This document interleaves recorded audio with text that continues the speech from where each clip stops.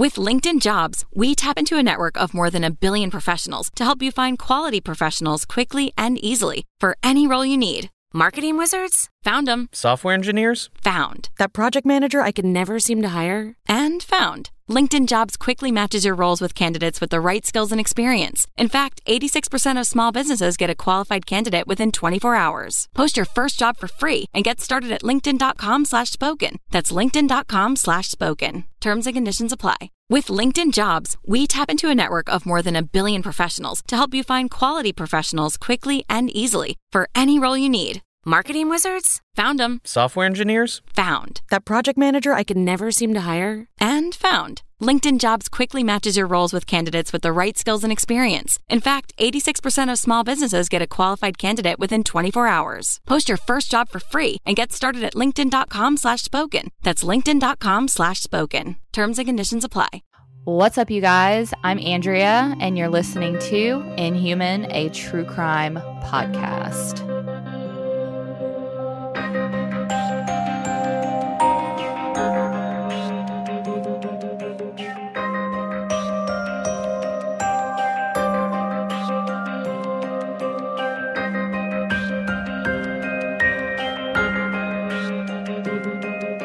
Welcome back, everybody. Happy November, happy fall, or happy spring, I guess, if you are on the other side of the planet. As you can tell, today's episode is just going to be me. Haley had a bit of a family situation that she had to take care of, so she's not going to be able to record with me today, but that is okay. We will push through it, and she will be back on Monday with a brand new case for you guys. Today, I'm going to be sharing with you the harrowing story of Alicia Kozakiewicz. And before we get started, I do want to give a content warning for physical and sexual abuse of a minor. I'll try to give you a little warning beforehand so you can skip ahead if you need to. And I also just want to take this moment, this opportunity to just share with parents that have teens and like young children, even elementary, middle school age children, because I feel like this is becoming a problem with even the younger generation. Just be aware of what your children are doing online. I know that we want to give our children privacy, we want to respect their boundaries, but when it comes to their safety, there should be no boundaries. And just be aware of what your kids are doing. If they have phones, there are lots of different apps and features where you can monitor what they're doing, that, you can limit interaction, limit time, all of the things, just being aware of what your children are doing online, because it is a very scary place out there. And I can say, like, for myself, growing up in the age of the internet, blowing up and chat rooms blowing up, I was a victim of catfishing, and I was a victim of a predator. And I was 13 years old, and I was talking to someone who I thought was 15 years old, and come to find out he was a 23-year-old man.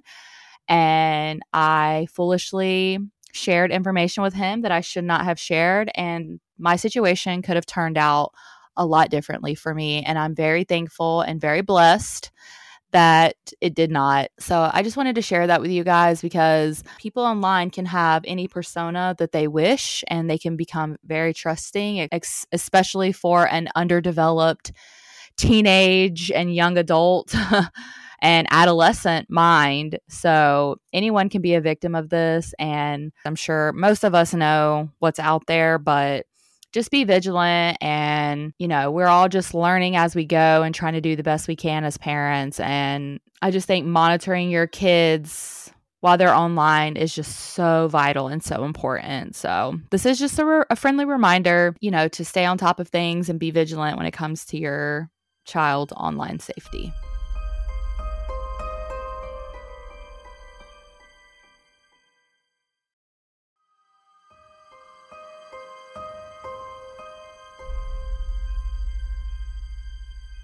On January 4th, 2002, at 3:30 p.m., the FBI stormed the home of 38-year-old Scott William Tyree in Herndon, Virginia. Inside, shackled to the floor of his basement by her neck, was 13-year-old Alicia Kozakiewicz. Alicia had been kidnapped and held captive for the last 4 days. Alicia was born on March 23rd, 1988 in Crafton Heights, Pennsylvania, which is a suburb of Pittsburgh, to Charles and Mary Kozakiewicz. Mary was a stay-at-home mom to both Alicia and her older brother Chuck, and their father Charles worked in car sales. Alicia and her family have always been very tight-knit, and from all accounts, they seem to have a lot of fun with one another. Alicia was a happy kid. She went to Carleton Junior Senior High School, and she did well in school. She had friends. She was social, and she loved playing games online. So in 2002, this was sort of a new phenomena, online gaming and chatting. And when Alicia's parents bought a family computer for their home, they assumed, like many parents back then, it was a wonderful, exciting gift for their children. And they kept their computer in their living room so they could kind of monitor what the children were doing. But teens will be teens, and I know I can speak from experience. I would sneak on in the middle of the night and chat with my friends in chat rooms, and that's exactly what Alicia did. Like many teens in the early 2000s, she quickly created a screen name and began using the Yahoo messaging service. At first, Alicia really only chatted with her real-life friends online, and they would talk for hours and hours about all sorts of things. But soon, she began expanding her friendships. So if you guys grew up in that era, you know that you would meet a friend, and then that friend would introduce you to another friend, and then that friend would introduce you to another friend. And before you know it, you're talking to about 10 different people that you have no idea who they are, what they look like, where they're from, aside from what they're telling you. And it really is like a normal thing nowadays where you chat and meet people online. But I think nowadays it's a lot easier to fish out the fakes. But unfortunately, in 2002, it was a lot more difficult. Alicia soon met a boy in a chat room, and they quickly formed a special connection. So this boy, who claimed to be Alicia's age, would listen to all her problems. He would comfort her and tell her how special she was. And he even professed to like the same boy bands that she liked. And Alicia thought he was like the coolest boy ever. After nearly a year of chatting online, basically every day, Alicia decided she would meet up with him. She knew stranger danger. Her parents had taught her well, but this boy was her friend. They had talked all the time, and they knew each other so well. So what was the harm in that? On New Year's Day, 2002, Alicia and her family celebrated by having a big Polish meal, which included pork and sauerkraut, which was a tradition for their family. I feel like a lot of families have, especially probably more so in the United States. I'm not sure about other countries, but you know, on New Year's Day, you eat certain foods that kind of are supposed to bring you like health, wealth, luck, etc. I know that my family always eats a special meal on New Year's Day, and I grew up eating the same stuff on New Year's Day, and it does become like a little family tradition. So Alicia, along with her parents, her brother Chuck, Chuck's girlfriend, and her grandmother all sat around the table enjoying this special time together. At some point after dinner, Alicia excused herself, claiming that her stomach was hurting and she wanted to go lie down. But instead, Alicia snuck out the front door of her family home to go meet this boy, whom she thought was her friend. However, when she walked down the block to meet him, she quickly discovered that this was not the boy she had been talking to for months. It was a man she did not recognize. By this point, it was too late. The man was forcing her into his car. Alicia later recalled how the man sped down her street and away from her home, and she thought to herself, maybe he's driving around the block, or maybe he's driving to the next neighborhood over. Sadly, that was not the case. During the car ride, the man held onto and squeezed Alicia's hand so tightly that she thought it could have broken. And he warned her continuously, saying she better be quiet and she better be good. After about 5 hours of driving, they arrived to the man's home. The man took Alicia out of his car and dragged her inside, down the stairs into his basement. Once they were in the basement, there was a door with a padlock on it, and he took Alicia through that door into a room. The walls in the room were covered with these contraptions and devices. And, Alicia is a 13-year-old girl. She has no idea what those things were. She had no clue. And I'm sure you guys can imagine the horrors that was to come. And just if you want to skip ahead, now is a good time to do so.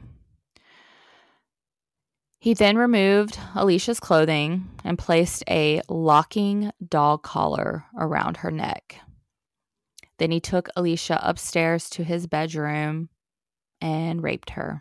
Afterwards, he chained Alicia to the floor by the dog collar next to his bed.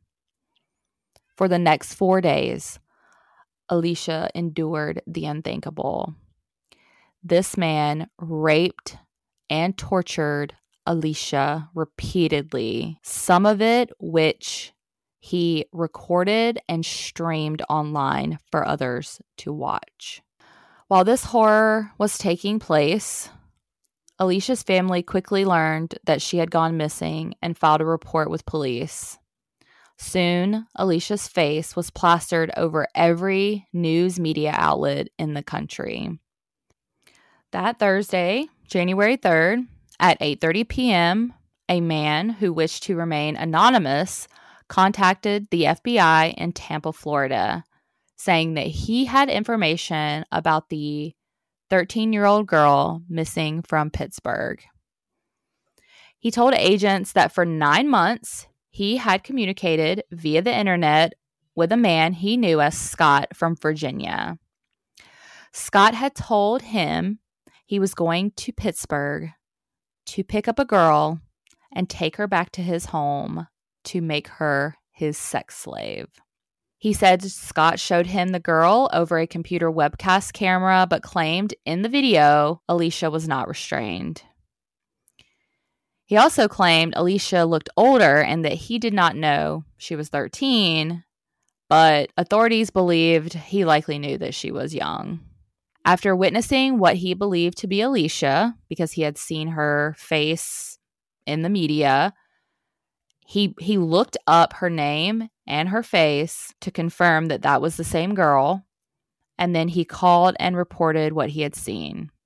And it's believed, and this is speculatory, but it's believed that he probably did this in fear of being an accessory to her abduction and abuse, because your IP address is traceable, and if you're watching or partaking in child pornography, they can link it back to you from your IP address. And I know pedophiles online have gotten smart and they can block their IP address or have it scramble it or whatever it is that they do, but they can still find you. The FBI, they've got their ways and they can still find you. According to FBI spokesman Bill Crawley, the FBI then had to backtrack through Alicia's life on her computer to try and find any leads they could. So they knew they had a connection with someone that she had been talking to. They just had to find out who it was and where he was at. They knew that every minute counted and that they were dealing with a life or death situation. Thankfully, they were easily able to track down Alicia's location using the screen name and the IP address of Tyree. Less than an hour after they located Alicia, they arrested Tyree at his workplace in Herndon, Virginia. After Alicia was rescued, police continued their search of Tyree's home. They found materials related to bondage like whips, pulleys, clamps, and paddles, as well as other sadomasochistic materials. The FBI removed several computers and other equipment from his townhome. Alicia was taken to a Fairfax hospital where she was thoroughly examined and thankfully had no life-threatening injuries. And soon after, she was released into the custody of the Fairfax County Child Protective Services while she waited for her parents to arrive to Virginia. Charles and Mary were unable to fly commercially because of the national media coverage their daughter's case had, so the FBI flew them privately from Pittsburgh to Virginia the following day. Investigators learned that Tyree, who worked at a software engineering firm, was previously married and had a 12-year-old daughter with his ex-wife, Sarah Tyree. So this maggot of a person had a daughter that was 1 year younger than the girl that he abducted, raped, and abused. Not only that, but the same day that he kidnapped Alicia, his daughter had just flown back to her home in California, where her mother, who had primary custody of her, lived. So, according to Sarah, the mother, their daughter had been visiting Tyree in Virginia and had been there for the entire month of December during winter break from school. When asked if she had any knowledge or insight into her ex-husband's perverse exploits, she stated, quote, "I'm utterly and completely shocked." Because everyone that knew him thought that he was this long-haired computer nerd, harmless, smart, whatever. But he had a pretty seedy alternate personality, if you will, that he kept pretty well hidden. Tyree, who was 40 when his trial began, pled guilty to travel with intent to engage in sex with a minor and sexual exploitation of a minor. Accepted responsibility for his crimes. Well, duh, because you've been caught. Of course you did.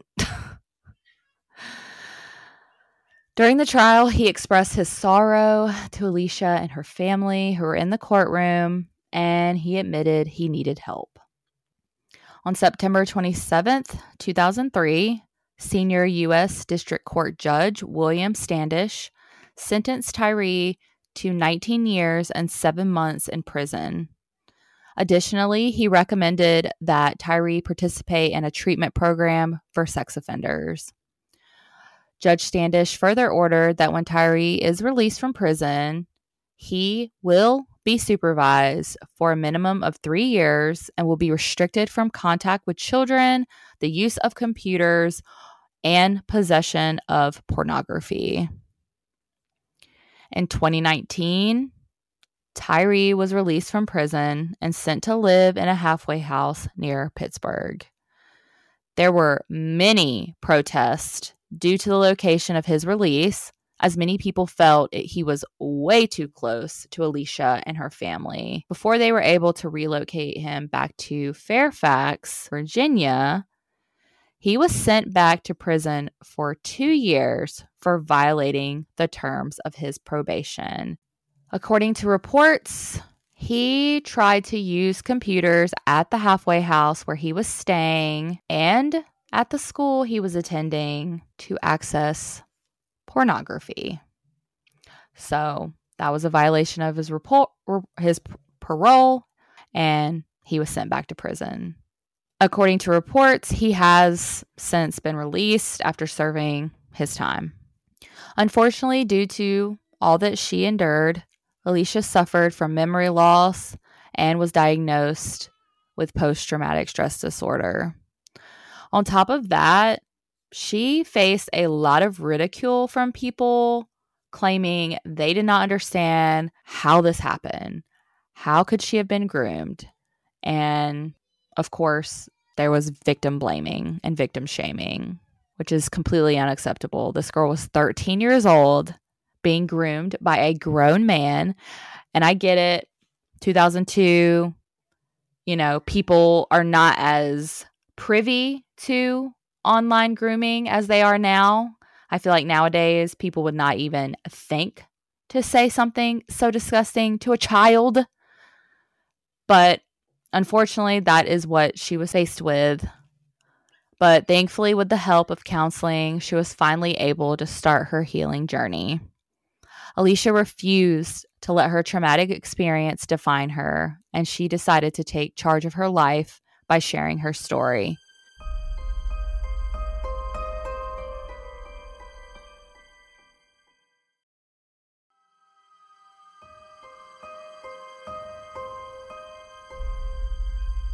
At just 14 years old, Alicia started the Alicia Project.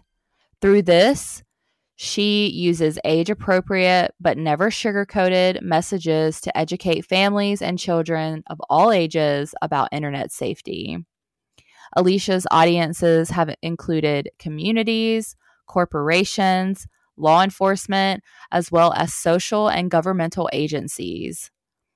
Alicia has been present at corporations such as JP Morgan, FedEx, Mayo Clinic, among others, providing both employee motivation and awareness.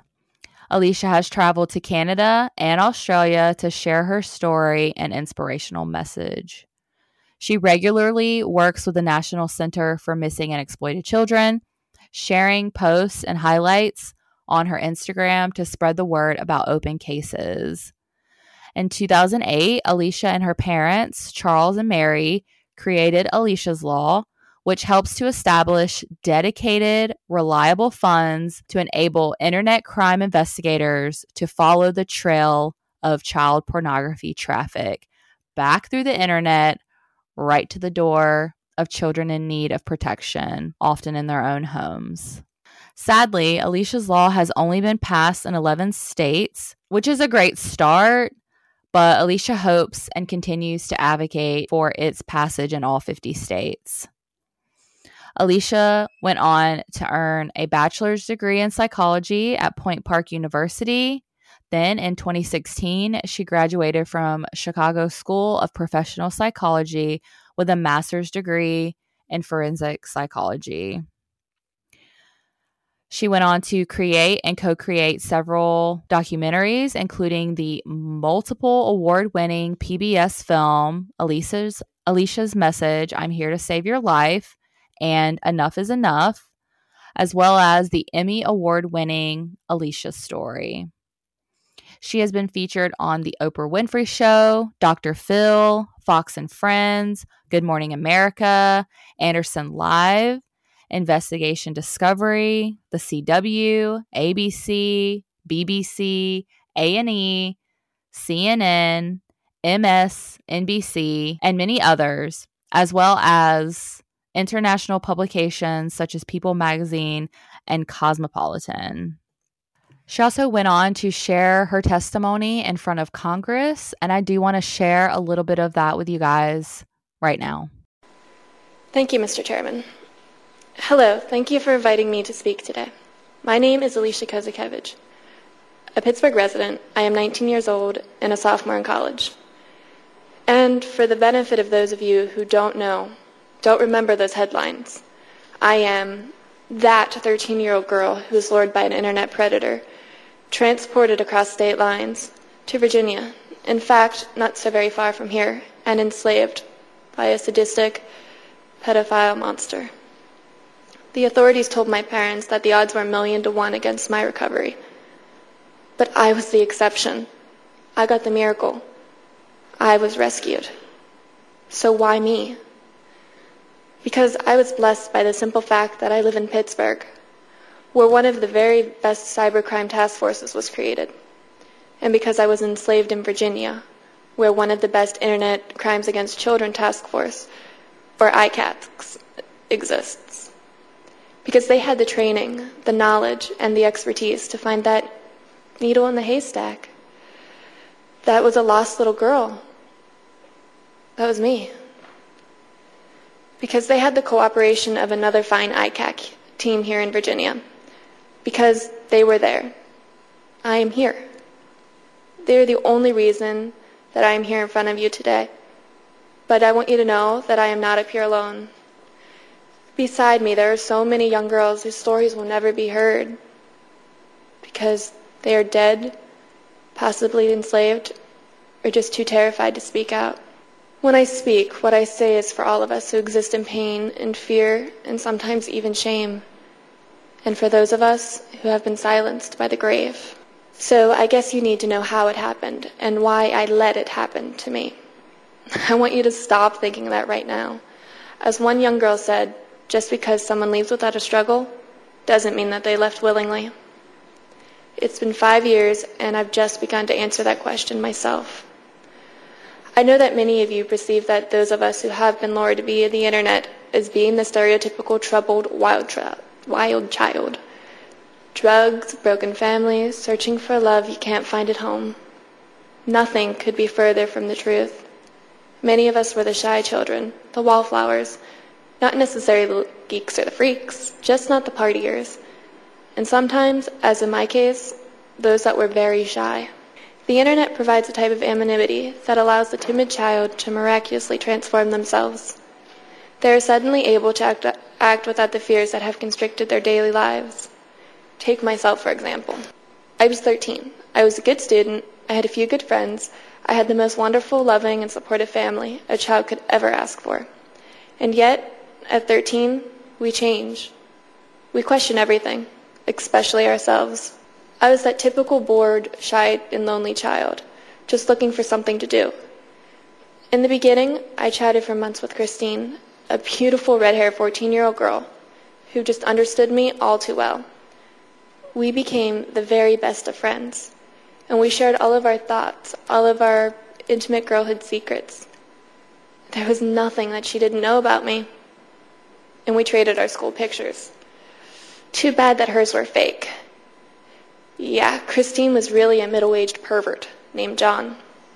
And he had lots of practice at his little masquerade because he had it all down. The abbreviations, the music, the slang, the clothes. He knew it all.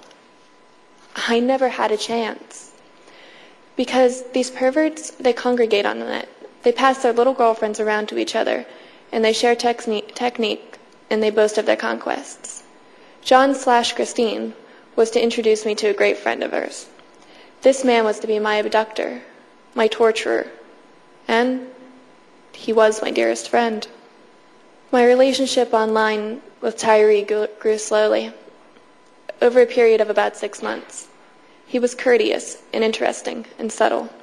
He was thoughtful and gentle and nice, and of course, entirely deceptive. And so we became friends. Slowly and perceptibly, he led me into more intimate conversation. I never even realized that our chats had become more intimate. So we just talked about everything, not just about sex. He was interested in me as a person, my thoughts, my goals, my relationship with friends and family members. He gave me adult advice and always took my side, and that was just what I needed. And my family and I were very close, but we didn't always see eye to eye about everything. Sometimes they just seemed to still think that I was still a child. But there was always my secret special friend, and I could count on him to see things my way. He was my confidant, and I wanted to tell him personal things, or parrot those things that he wanted to hear from me, whatever gibberish they were. And so I did, always online, always ready to talk, always on my side. It was the most comforting thing imaginable. And soon I felt an obligation to return this time, to always be there for him to the exclusion of everything else. He became that someone I believed I needed, the only one I could depend on to understand the real me. He had separated me from my support structures. I was alone. Somehow in this process of grooming me, he had changed me, had destroyed my ability to reason. Today, I think, how could it have happened? Where was my reason? Or was my sanity?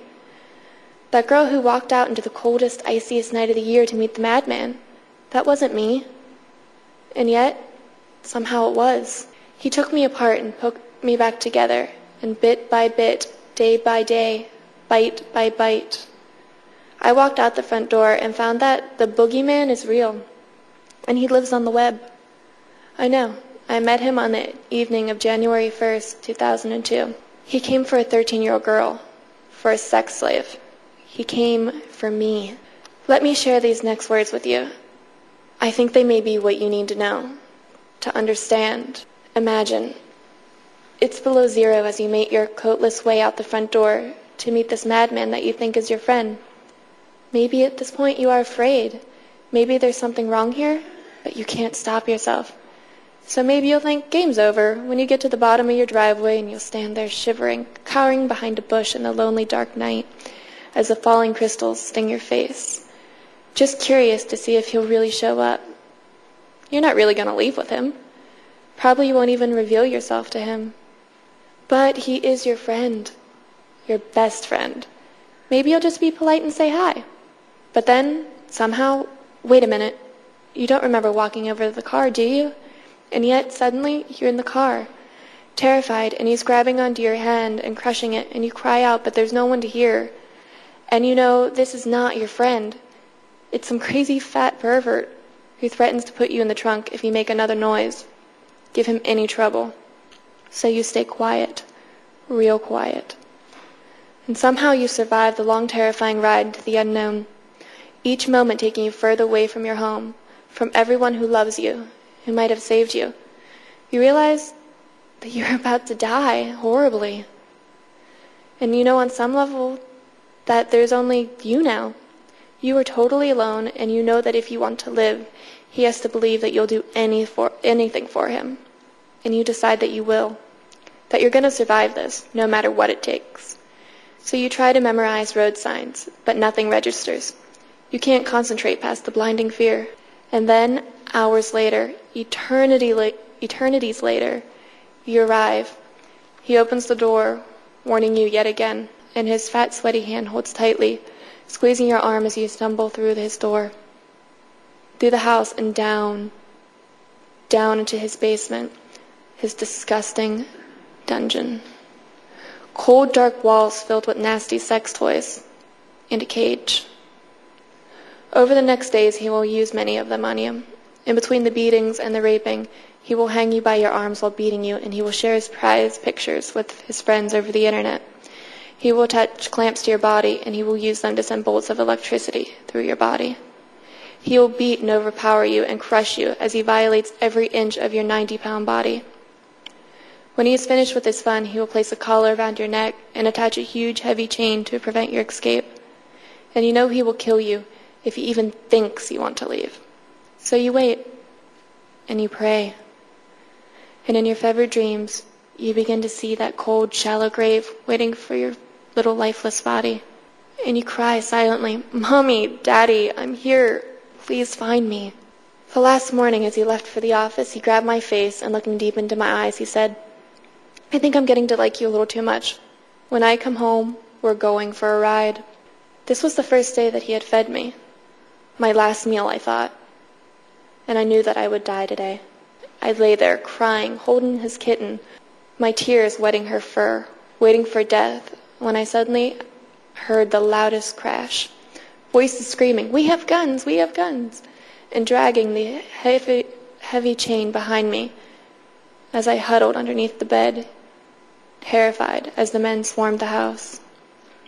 And then I saw the most beautiful letters in the alphabet, FBI, in bold yellow on the backs of their jackets, and I knew that I was safe, and that my prayers had been answered.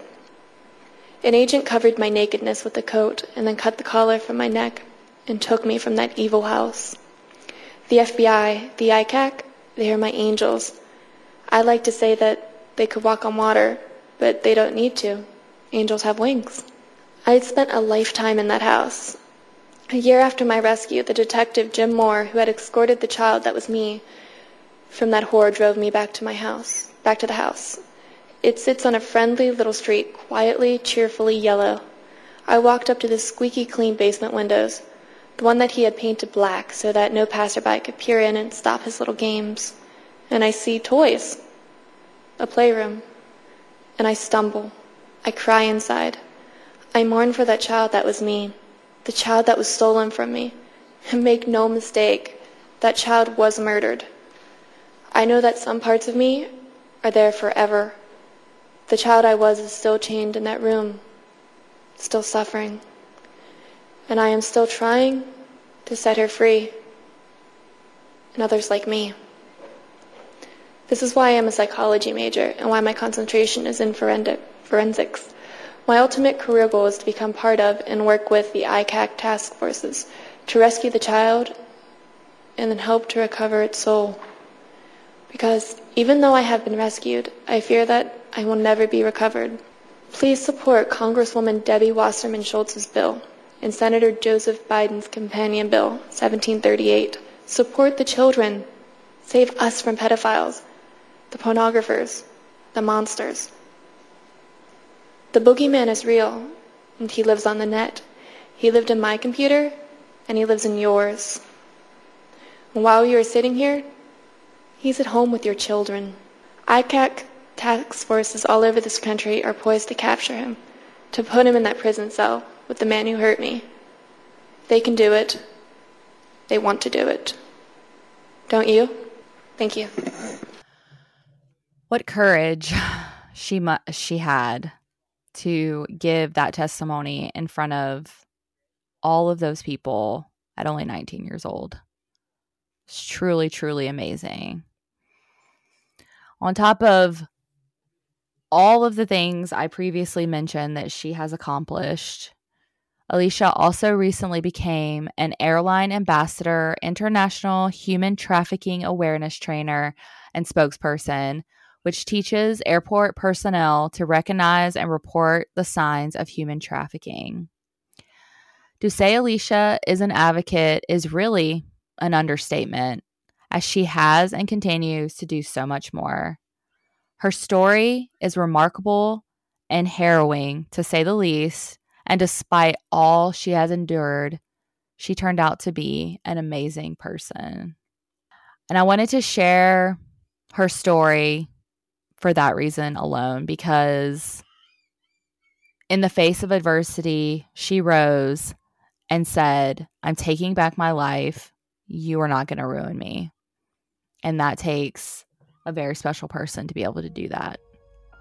And whenever we cover these cases, it always kind of is nostalgic in a way, because it brings us back to our roots when we covered the Cleveland kidnappings, the kidnapping of Michelle Knight, Amanda Berry, and Gina De Jesus. So it's always, it holds a special place in my heart to share these kind of cases with you guys, because number one, it gives hope for the families of missing children, missing loved ones, that no matter what happens, no matter how long it's been, your loved one, your missing person can be recovered and recovered safely.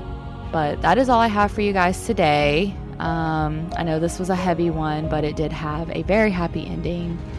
And I hope you guys enjoyed that aspect of it at least.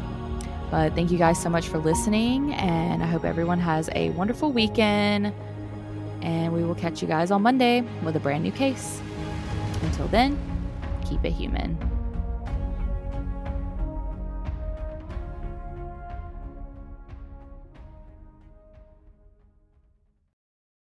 With LinkedIn Jobs, we tap into a network of more than 1 billion professionals to help you find quality professionals quickly and easily for any role you need. Marketing wizards? Found them. Software engineers? Found. That project manager I could never seem to hire? And found. LinkedIn Jobs quickly matches your roles with candidates with the right skills and experience. In fact, 86% of small businesses get a qualified candidate within 24 hours. Post your first job for free and get started at linkedin.com/spoken. That's linkedin.com/spoken. Terms and conditions apply.